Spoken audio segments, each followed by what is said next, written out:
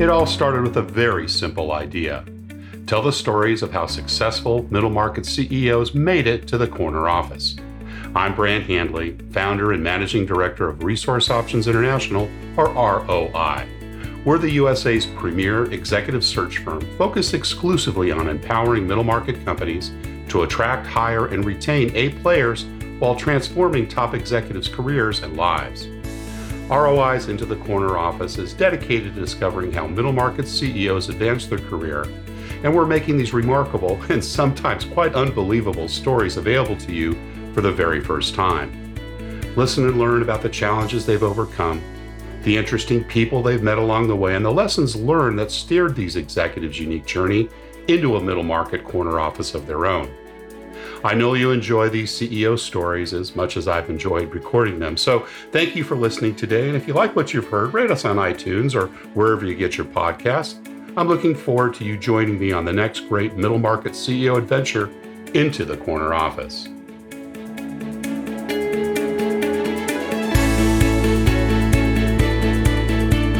My CEO guest today is Diane Bhatia.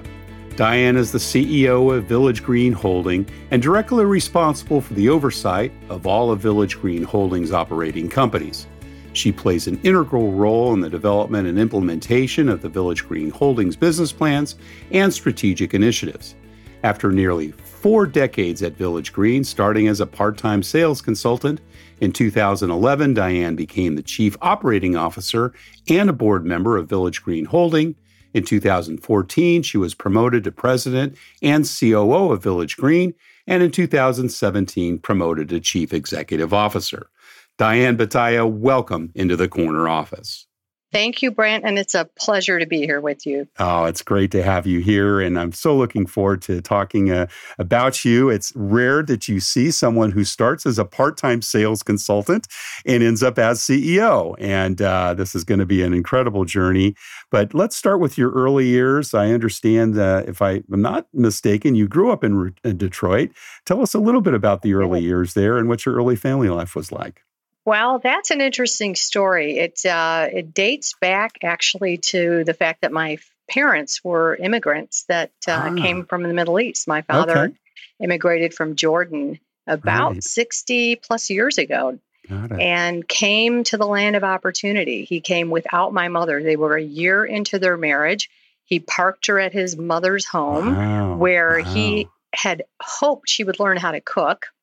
And she was at the time giving birth to her very first child, my oldest sister, Jeanette. He came to America along with 2 of his relatives in tow, and then they began searching for work, and he wanted to establish himself before sending for my mother about a year later. And so I grew up in a working class family of immigrants, a stay-at-home mother. I think she was the CEO of the family. She essentially ran things. Ultimately, she bore 7 children. Oh, my goodness. And my father is a longtime auto worker at Ford Motor Company, 40 years there in the city of Detroit. Learned a lot of things from that, which we'll probably get into a little bit later. Sure. But my mother raised 7 children. My goodness. There were 6 girls and 1 boy. Wait for it. We grew up in a 900 square foot home in Southwest Detroit with 1 bathroom. Now, picture that. 6 girls with 1 bathroom. Wow. Was the boy the youngest? He absolutely is. Every single time my mother was pregnant, I'll never forget it. My relatives all gathered round kind of in hopes of having that golden child son. Oh, my goodness. As you might imagine, in an immigrant family, having a son to carry on the name was extremely important. So every time he would have a daughter, everybody would sort of lament, Yaweli Abraham. And what that means is poor Abby. Right? Oh, I love so it. Imagine, sort of how that made us girls feel growing up, like second-class citizens. When my brother was finally born, they went back to the Middle East. When he was a year old, they did not cut his hair until they went back to the Middle East. They went to church, had his first haircut, and gave the church money. And that was their way of thanking the Lord for finally having born a son. So Wow. that was sort of the backdrop of our upbringing in that neighborhood. Now, that's not to say it wasn't a very loving, close-knit family relationship, but the girls sort of had their place, and the boys obviously had their place. Very and traditional Middle Eastern culture. Very traditional. My parents' marriage was actually an arranged marriage, believe it or not. Oh, gosh, I do. So ultimately, there's a lot more in between there with that story, Brant, but I think that'll give you a sense, high level of how I grew up and what my family life was like. Well, I cut my teeth in the Middle East as a first-time executive for the Procter & Gamble company, believe it or not, and worked all throughout that region and was exposed to many aspects of that culture and the food, of course, which is fantastic. Yes. But that is a wonderful story. So literally, your younger brother grew up with 9 mothers. Yes. He joked that he grew up in PMS boot camp. Brant. Oh my goodness! And my goodness! He Poor happens guy. to be a stand-up comic by trade now. Yes, and he actually uses a lot of his growing up as fodder for his stand-up routines. I can imagine. Right. Now, where are you in the pecking order? Somewhere in the middle, or I am number 3 from the top, and for many years I was the middle child, but. Regardless, I took on that role of Kissinger in the family because all of my family members, my siblings all sort of paired up, and I was odd man out, and I sort of naturally gravitated to the role of mediator. And I think that set me up well, for my future career. I would say. Know it at the time. What were some of those lessons from the early years, particularly from mom and dad, or maybe older sisters or younger sister and brother? Listen, how to dodge flying objects, particularly the 900 square foot space. Yeah, that was one of my early sibling lessons. My father had an extremely strong work ethic. He was extremely loyal to the company. Now, did he find the job when he came to Detroit, or did family members?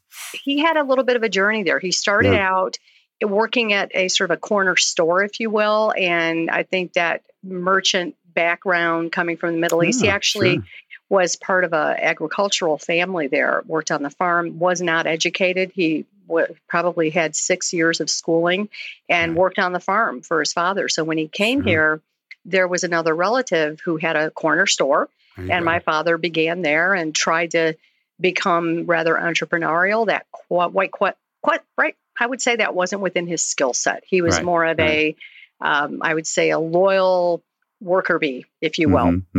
And nothing, not intended to detract whatsoever. I think he was just set up well for being the sort of person that would join a company and very rules oriented.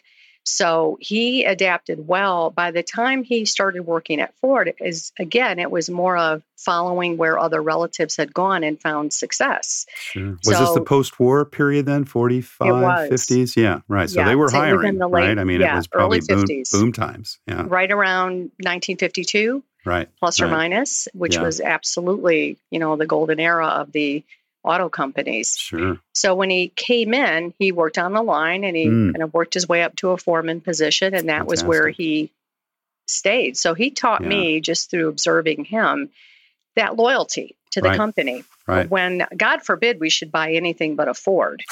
And that was absolutely, I learned from that when you find a company and you take care of that company and they take care of you, that was a natural state for my father. And so he also conveniently worked the afternoon shift. So he was gone when we came home from school. And my mother did all the heavy lifting with child rearing. Did you see him in the evening once you got tucked in for bed? Yeah, we did. Although my father, I would say, again, that traditional role of the dad, the breadwinner, coming home and not necessarily being that connected to the children. Although I'm not saying he didn't show us love in his way. Sure. Mom was really the person, much, much different. Yeah. My mother was she was a stay-at-home mother, but her workload was immense with that many children. Gosh, I can't even imagine. So she taught us the strength of family, the bonds. She was very self-sacrificing and took care of everyone, including other relatives that followed them. She was very well liked. She had a great, engaging, approachable personality. So I learned that just through observing my mother and her ability to help people solve problems, and her putting herself second was something that I watched and learned from, and I think is ingrained in me today in terms of my leadership style. Yeah.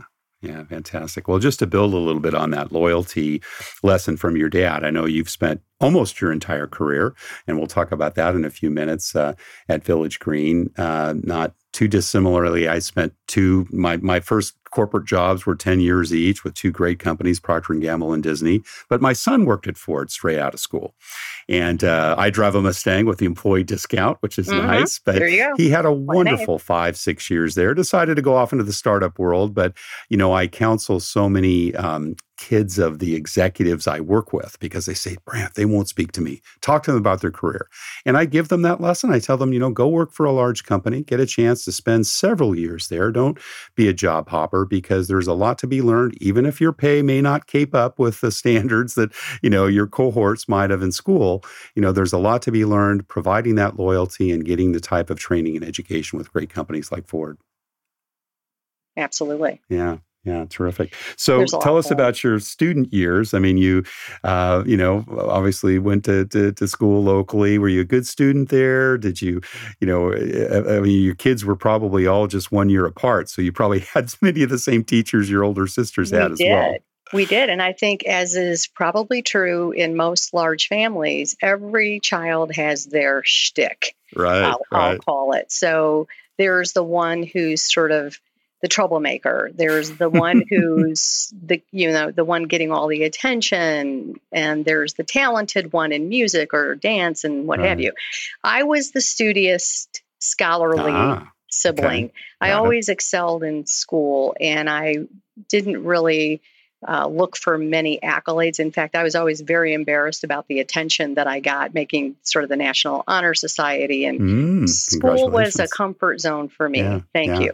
Right. And so one of my sisters, actually the one just younger than me, wasn't quite as, I would say, skilled, or maybe it was an attention issue for her, but she was in one of my classes with me, a humanities course where there was sort of a mixed grades. And I can recall her sitting next to me and trying to steal my answers off my paper. And I would cover it up. And she got mad at me because she thought I allowed the cute boy on my other side to sneak a peek, but not her. That wasn't necessarily true. That was sort of my role. And I had great relationships with the teachers. I will tell you, one of the things that I remember very distinctly is I didn't feel in my comfort zone with similarly aged people. I always gravitated to the older people. Yeah. And so that maturity levels probably, was that what attracted you, or hard to know at the time? In the moment, I didn't connect the dots. But as I look back, I do think it was that I might have matured a little bit more rapidly. And that, again, could be a product of my home life and the role that I played there. But I always kind of was ready for the next thing. So that was a very fun memory for me, is that I really enjoyed school. And ultimately, when I went on to higher learning, that was something that came naturally to me. What about outside of class? Sports, music, theater? Were there other interests that you pursued, Diane? Well, let me say I always got picked last in dodgeball, so that should give you a sense of my athletic abilities. Okay. I did actually play softball, again, just for fun. It wasn't as though I was on a team or what have you, but I enjoyed team sports. It wasn't something that I would say I was passionate about. I was, however, part of the band in school, flute player. Good. Which instrument? The flute. The flute, okay. Yes. One of my very early mentors and inspirations was my band instructor, Mr. Rowley. I would say, he was probably the first person I think that influenced the trajectory of my life outside of being inner city. And what were some of the inspirations he gave you, or messages that you remember from those days? Get comfortable being uncomfortable. That is a lesson that I take to this day, and I share with young people in our company on how to be successful, is to just get outside your comfort zone. I can recall I was accepted at University of Michigan in Ann Arbor, and I applied for school, and I took, the SATs, because that's what everyone else was doing, right? You just had that peer pressure to do that. And although I had really no inspiration from my family to go on to higher learning. Yeah, it wasn't really a foregone conclusion you'd go to college, not. Right? Yeah, right. Their idea of success, Brant, was to find a husband with great health insurance.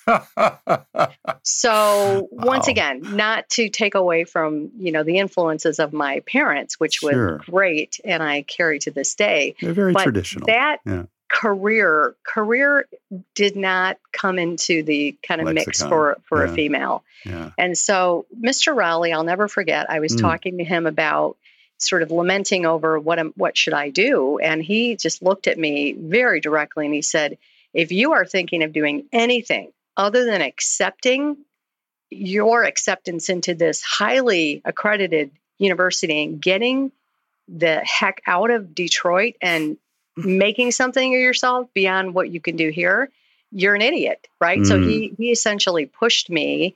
That was an uncomfortable conversation I had with my parents. And when they dropped me off at college, I'll never forget, one of the gentlemen in our dorm was kind of casually walking by going, hey, party in the dorm tonight. And I'll never forget my father's look. I am not leaving you here. Get back in the car.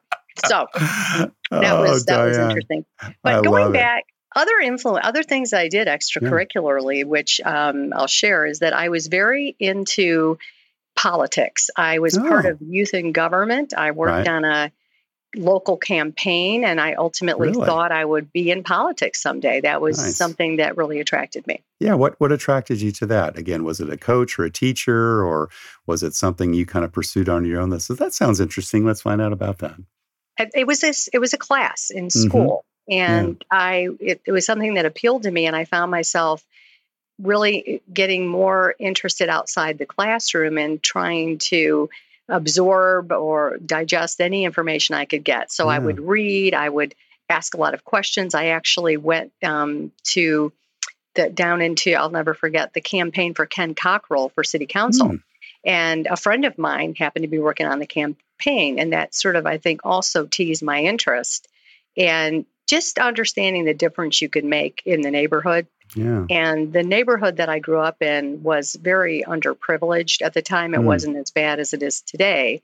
So I saw the need, and I saw the fact that one person, could make a difference. And so when I began sort of venturing into those waters and seeing that you can make a difference, and to sit back and complain and have an opinion on those who are in, public service, I don't feel you have a right to if you're not going to actively engage and try to make a difference. So that was an interest of mine early on, kind of late in my teen years, and to this day, I still have that interest. Awesome. Any entrepreneurial things, or any part-time work? I know probably culturally that wouldn't have sat quite well with your parents. But did you pursue things? Brant. Oh, as I said, I had 4 years cutting my teeth in the Middle East, so I know.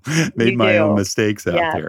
And it's funny because they brought that culture with them. So it was not. Sure. They didn't come to the United States and assimilate. They came and they brought it with them. It's usually a generation or two before that happens, right? I would agree with that. And I'm going to answer your question by telling you this. If you've ever read the book Rich Dad, Poor Dad, okay, you understand the concept of financial literacy and independence. And that wasn't something that was necessarily condoned. So to become an entrepreneur was very risky. So that was never something that was ever approved of or encouraged, but instead looked to with somewhat of disdain, I would say, that was too much of a risk and that you were being irresponsible, right? So that was sort of the backdrop. Yeah. And I obviously don't agree with that now, but in my early years and that sort of influence, I didn't understand then, what I understand now. It definitely influenced my need for security. However, I did work as obviously in school in the summer internships at a local bank as a part-time teller. And so I did get some experience, and through schooling, that was acceptable, right? If I was doing it as part of school, it wasn't necessarily frowned upon, jaundiced style. Correct. Well, that's exactly right. Going to school and given, the traditional nature of the Middle Eastern culture, and despite Dad hearing about the party that Friday night, there was expense involved. So did you go on scholarship? Did you have those internships pay your way? How did you kind of cover those expenses? Because I can imagine being the third one down the pecking order and 6 more to go, that was a hard thing for perhaps Mom and Dad to help out with. It was. It was a combination of scholarships, grants, and I also worked while I was going through college. And I worked in food service, which is pretty common for starving college students. And I, basically survived off ramen noodles and peanuts and crackers, peanut butter and crackers, which I didn't mind at all. Sure. I think it was a good way to do it, however. Having worked my way through, it was a balance. It was difficult, but I felt as though I had accomplished something and I didn't take it for granted. Well, I was going to say, that's probably the biggest point, right? You were paying for it yourself and earning through it, and you take every class seriously. How did you decide what to study, and what was that field of study? My undergraduate studies were political science and economics. And obviously my interest in politics, I thought my career path would be become a lawyer and then into public service. That was my plan. And that's sort of what undergraduate studies were centered on pre-law. What did I need? So that's back to the high school experience in public service. Yeah, interesting. Correct. Yeah. Right. Huh. And so that's how I did. But you didn't go down that road. Well, ultimately I didn't, but that's an interesting story because that will give you an idea of how I landed at Village Green very early on in my life, relatively speaking.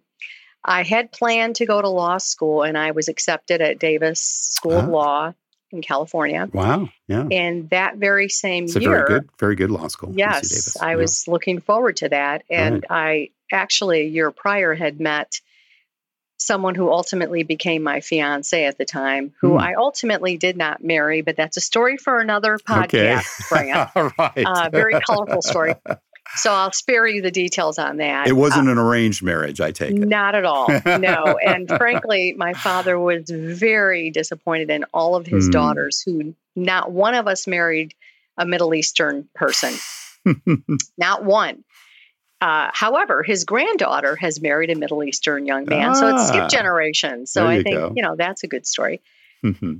What I decided to do ultimately was defer acceptance. We were planning to get married, and then I would venture off and go on a deferred acceptance. So what ultimately happened was within that very same year, I landed the job at Village Green, which I'll tell you that story in a moment. Yeah. He dumped me. I got a Dear John letter, and I think it was a little bit of fate coming into play here. So I got the job. I then ended up taking a different course because I was very set on continuing my education and taking a path toward public service at some point. So I went on to get my master's degree in public administration. So you did that anyway. Yeah, I did, and I did not get my law degree while working. I ultimately, in retrospect, I'm rather glad I didn't do that because I might be practicing law and I'm not doing what I'm doing today. Right. So Village Green was your first job out of college, pretty much. Well, I was in college at the time, my last year. Of course. Okay. How that happened, I was working as a waitress at the Ramshorn, the midnight shift. And I'll never forget this. I was 2 weeks into the job. My fiance at the time came in, and I was taking orders and in the kitchen. I apparently wrote down the egg order incorrectly. And the chef, they like to be called chef, even though they're short order cooks. Of course. At the Ramshorn, was very irate and was yelling at me because I couldn't quite figure out how to write it down correctly. So if you can picture saloon doors in the old Western movies, well, there comes Ed, my fiance at the time, bursting through, and he literally punches the guy for yelling at me. The chef. And disrespecting me. Yes. Well, I would tell you that if you can imagine, who do you think is more valuable to the restaurant, myself or the chef? So that was the end of my career, the short job. The following morning, I'm looking through the want ads back in the day where you actually had want ads. And I saw an ad for a part-time leasing agent. And I thought, I wonder what that is. Right. So I made a call and I interviewed for 20 minutes. And I was offered the job on the phone. No background check, no drug screening. Oh, yes. And the address to which I was to show up the following morning was the very building in which I lived, Brant. And report. Oh, you're kidding. Really? I am not kidding you. Oh, my gosh. So, that's wild. I showed up. You showed up at the property manager's office, right? That's right. And the next, that's sort of the beginning of my career trajectory at Village Green. Awesome. Did you have some leadership responsibilities early on, or did you work as a leasing consultant for a number of years and kind of did that more as an independent contributor? Within a year's time, I was offered a promotion to in management at another property. Fantastic. And it was an assistant role, so I didn't really have direct reporting until the following year when I ultimately was promoted to the manager of that property. And that was sort of my first experience in a leadership role. Yeah. And I would say I was still very wet behind the ears. How old were you at the time? Was 23 at the 20s? time. Yeah, fantastic. Right. Boy, did I learn some valuable lessons. They threw you right in the pool. So you were full-time by then, right? I was. And what were some of the, earliest lessons you learned from bosses and mentors, good or bad? And you don't need to mention any names of the bad ones, but sometimes it's that observation, right? That gets you some of the more important learnings. Things that stick with you on what not to do. I remember the gentleman who happened to be the regional manager and was responsible for multiple properties and happened to be at the property. I was unaware of the fact that he was at the top of the stairs in the leasing office, and he was basically spying on those who were in the office, and I was taking a tour, and I'll never forget, he came barreling down the stairs and started yelling at me because I gave it wrong information, and the prospect was standing there. And so it was absolutely mortifying, and I thought to myself, well, I don't want to ever make someone feel that way. Right. So I later, he took me aside and he talked to me further about it. And I just thought to myself, well, that would have been good to do it that way rather than barreling down the stairs. So that taught me empathy, and that taught me patience, and sometimes let people make mistakes and use them as teachable moments. And I Praise think we in public, do criticize in private. Absolutely right. Yeah, and that having had that experience that very early on, I knew I never wanted to make someone else feel that way. A very good lesson that I learned was actually an employee, one of the first employees I oversaw, and he happened to be a mentor. He was the service manager at the property that I was given the reins on. Happened to be obviously older than you, probably, right? Yes, he was. He was in his early 60s. Oh, my goodness. And you're in your 20s. I love it. I absolutely am. And so here I am, wet behind the ears, property manager in charge, sort of like not completely well prepared, and thinking I had to know more than I knew, and basically just issuing commands because I had the pressure of my boss saying, you have to get such and such completed. So the lesson I learned from Al, it was a tough lesson. So he was responsible for the service crew. Right. And I can recall service requests stacking up. And now this would be like maintenance, right? Is that correct? The way to think about it? It's maintenance, absolutely. Yeah. They were stacking up on my desk, irate residents, and they had gone on strike, more or less. Wow. And I called Al into my office, and I thought, Al, what's going on? Help a sister out, right? Just having the conversation of what's going on here. And he just very calmly said to me, do you happen to know how long it takes to change out a garbage disposal? And I said, no. Do you know how long it takes to fix a leaky faucet and change a washer? No. And then he looked at me and he said, then how can you tell us what to do and how long it takes to do it? Come with me. So he took me for the rest of the day, and I basically shadowed him. You shadowed him. Good for you. And that was very, very impactful. Yeah. And from then on, we were partners, and it taught me empathy. It taught me be in the shoes, it's sort of a day in the life. That's right. Yeah. And really understand what they're doing to be able to lead them. You may not be that expert. I will never be an expert at fixing garbage disposals, but I will at least you know how much time it takes to do it. Well, and that's an important part, right? It's managing expectations of your customer. That's one of the best rules in customer service, right? Because you can have customers that are unreasonable, and there's always a range. And if you don't know the range of time to get something done, how can you manage their expectations? Wow, what a valuable That's exactly lesson. right. Yeah. It was. Fantastic. So, gosh, at that stage, did you ever think you'd become CEO of this company? Whoever thinks that's going to happen to them when they're 23, that was not even in my, bucket list. That was the last thing I ever expected at that point in my career. And quite frankly, even later, that wasn't something that I necessarily aspired to. Right. Were the founders involved at that stage? Were they still around, or had Gen the company? 2. Yeah. Okay. Gen 2. The company has a very rich history. It's 100 years old this year. And it started by 2 Russian immigrants. Oh, really? Wow. And it actually began as a single-family home builder that evolved into multifamily in the 1960s. By the time I came in, Gen 2 was running the company, and Gen 3 was just entering the business. Nice. So I entered sort of more or less within a year's time of Generation 3 coming in. Gen 3 coming in, yeah. Mm-hmm. Well, I love the name. Had they been called Village Green from the beginning? Yes, the multifamily division was called Village Green from the beginning. However, the single-family business was called Holtzman and Silverman. Okay. And that was obviously the name of the founding fathers. Yeah. Well, it's so interesting. I love how, having read about the company background, how that's evolved from being kind of, I guess we would call in California, the garden communities, right?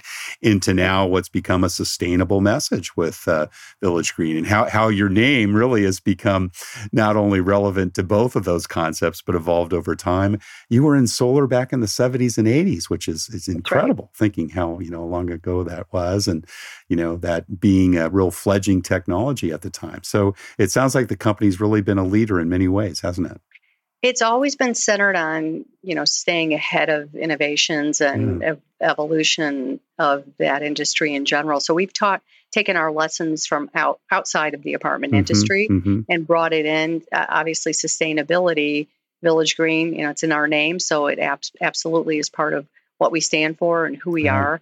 And so when we were an owner-operator and developing properties for our own portfolio, we absolutely had more influence on what it was we created. Right. Today, we're a pure third-party operator as Village Green Service Company, and we do have owners coming to the table and engaging with us to help them with evolutionary practices on their buildings. So wherever we can influence it, we are using recycled materials and sustainable materials, and obviously energy efficiency is key.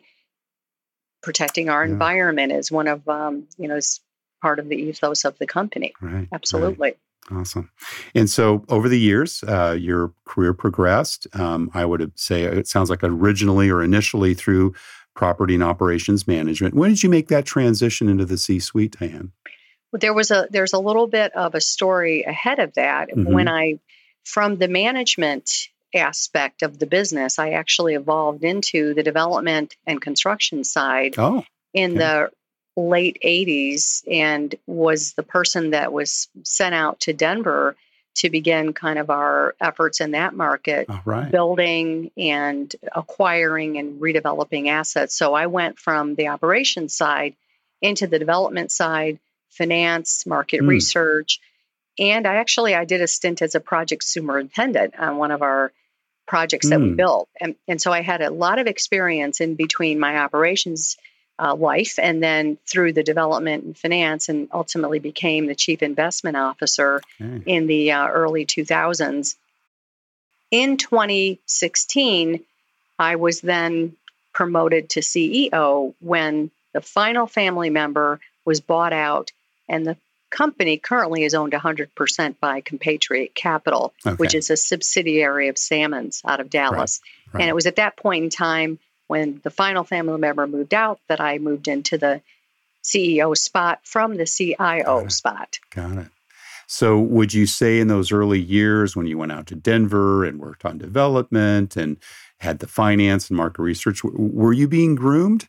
Did you feel that there was a higher power or an executive power in place kind of developing you, or was it just kind of a combination of, getting the right experiences and being in the right place at the right time? I think it was that. I think it was organic. I don't think there was ever a concerted effort on the part of my boss or anyone for that matter.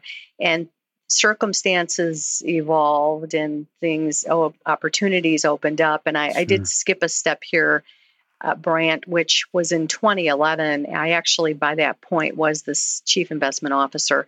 When Compatriot came in to replace the final the partners that Jonathan Holtzman had prior to Compatriot, we had a COO at the time who abruptly left the company.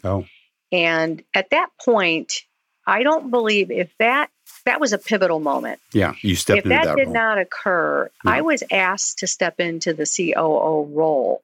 And by that point, I was very happy on the investment side of the business. Yeah. So I was offered that, and I honestly had to think about it, right? I asked for a couple of weeks, and I chatted with my family and asked, what do you think? Because obviously it meant a much more global role and much more responsibility. So at that point, I was the only other C-suite member.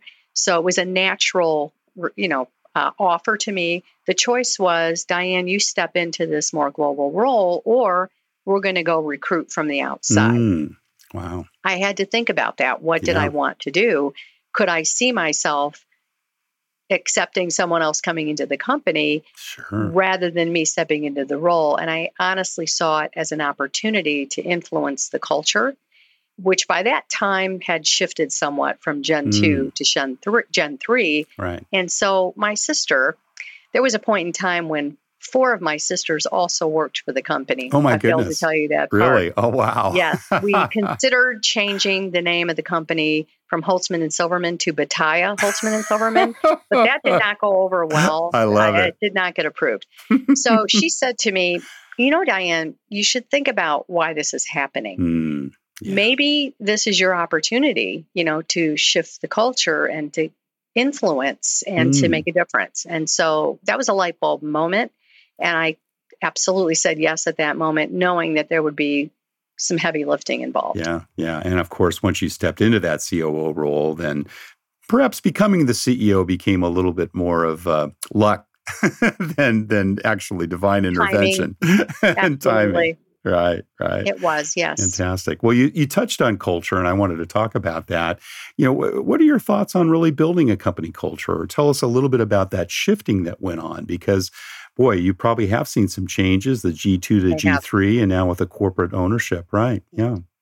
At the time, it was a mentality of assets first, people second, service second, even though there was absolutely, Village Green has always been the gold standard when it came to apartments and apartment services. However, the internal culture was very much about assets come first at all cost. And the churning and burning of employees wasn't something that was necessarily focused on. Everybody worked extremely hard. There was an imbalance of sort of your quality of life on a personal front, and then where sort of the commitment to company. So while we were all very proud of what we were creating, there was a very difficult environment in terms of expectations, and the mentality of people first didn't exist. Wow. So, but be that as it may, it was a very successful company. Yeah. So but me, probably a lot of turn, though, right? It was not sustainable. You have it dead on. That's exactly right. And so there were quite a few talented people that didn't stick around for very long. Right. So my opportunity really was to take a look at sort of the hedgehog concept. I know you've probably read Jim Collins. And I thought, what is it that drives our economic engine? What are we really good at, and what differentiates us that would enable us to build a sustainable business? And so after collaborating with some other top leaders, because I believe very strongly that you cannot have a myopic view of the company, and there's no way of really understanding the potential without having others weigh in that obviously have a different perspective and different roles. And so we spent a lot of time analyzing and exploring sort of what is that hedgehog concept, and what is that thing that really we ought to be focusing the business model on to build a sustainable company. Mm-hmm. So it came down to, we flipped the switch from asset driven to service driven. And so how do you create a great service-oriented company that's sort of creating homes, which is a necessity? That's a recession-resistant business.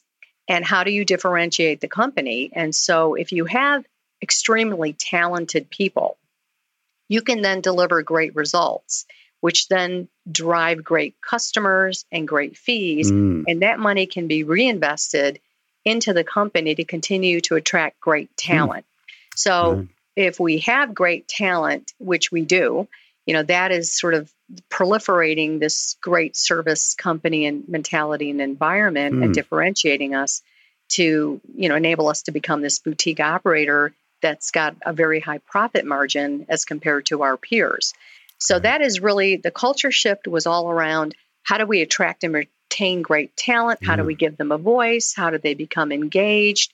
This was a lengthy, probably 2-year-long process. Oh, I can imagine. From start to finish. Yeah. And we started with a 3-paragraph long mission statement, and we changed that to what it is today, which is to deliver authentic experiences in the moment that lead to stories people want to share. And that says it all. Yeah. I love it. Well, that's setting me up for my next question, because, with that cultural shift, it really does have an impact, not just on retention, but also on the people you bring in.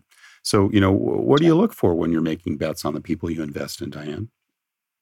We hire for character. It is very easy to teach people skills. Now, with the exception of technical positions in construction and in, the facility side of the business, right, we just look for passion and drive. And I'll tell you, some of our best hires on the marketing and sales side came from other industries, such as having a great server at a fine restaurant or a concierge at a hotel. So that is really what we focus on, is the character, the integrity, the work ethic, and the ability to be approachable and comfortable in your skin. So that's something that's really difficult to hire for by looking at a resume. We have great success through referrals. So some of our top talent, they generally refer their friends and family, and we find that to be a really successful model. That's what we focus on, Brant. And then we train everything else. We have a very robust in-house learning management program. It's called Village Green University, and we have undergraduate and graduate level learning, and then we have mentorships. It is an ongoing learning environment at Village Green, and we encourage it from within and externally. So I think that's really what we do to drive attracting that great talent.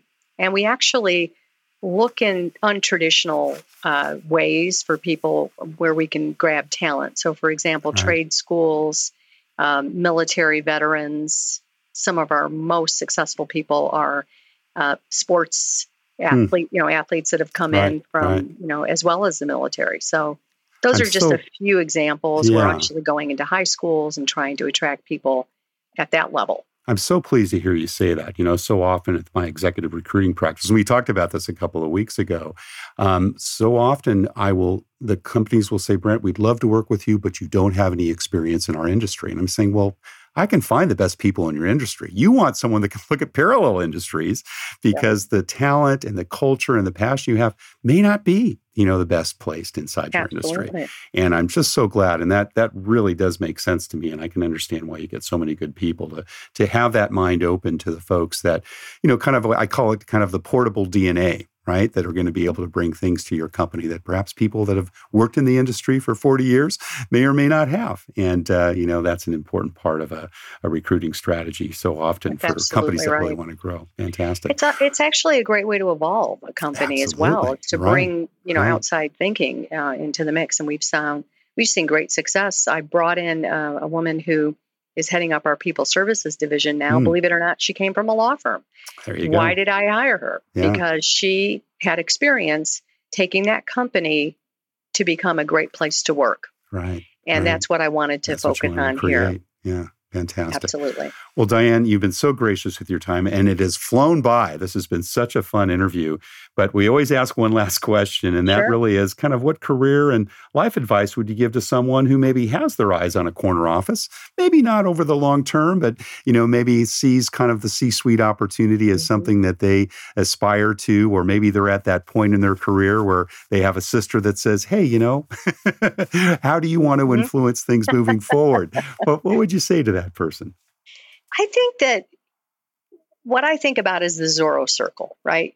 I think you should perfect what's within your job description today. Keep your head down and be the best at what you're doing today, and have faith that that will be noticed. And then you'll continue to have opportunities to expand upon that and have more influence. And then you absolutely will be noticed for results. That's the key. Get results. Also go after that extra 1%, right? Your job description might be X. Go one step further. Take the opportunities to do more than what's expected of you, because again, that will be noticed. And that's the story of my career, is to take what I'm asked to do and then make it that much better and sort of create your own lane that way. The other thing I would say is, professional presence is so important. Right. And while everybody's human and there are emotions involved, patience is critical. You may think you're ready for something, but you may not be, right? And others may know more than you know about your readiness. And so have that trust and faith. However, I will say, speak up for yourself. And there could be times when you're in an environment where your successes won't necessarily be noticed and rewarded. And being able to distinguish between that, versus just having some patience, that's somewhat of a skill. And you do need to stand up for yourself and make it known what your career path goals might be. Yeah. And if someone says, well, you're not quite ready, ask the question, what more do I need to do, right? Yeah. Don't just sort of be a passive participant in your career. Lastly, I would say, you've probably heard this before, you have 2 ears and 1 mouth. Listen twice as much as you speak. Take every opportunity you have for learning. And it may not seem relevant in the moment, but at some point in the future, you will think back on that and say, wow, I'm really glad that I asked more questions, that I listened to what they had to say. So trust and faith and patience are all very key ingredients, but the most important one is do the very best you can do in the moment and continue on. That will be noticed and ultimately rewarded. Wonderful words of wisdom. Diane Vitaya, thank you so much, Chief Executive Officer of Village Green Holding, for sharing your story into the corner office today. Truly my pleasure, Brant. Thank you for listening to Into the Corner Office with Brant Hanley. We hope you enjoyed hearing our guest CEO story as much as we did. If you want to hear more CEOs reveal their journey into the corner office, please subscribe via iTunes and tell your friends and colleagues. For more information about Brant, Resource Options International, and the mighty middle market, visit www.goforroi.com. We look forward to having you join us for our next episode.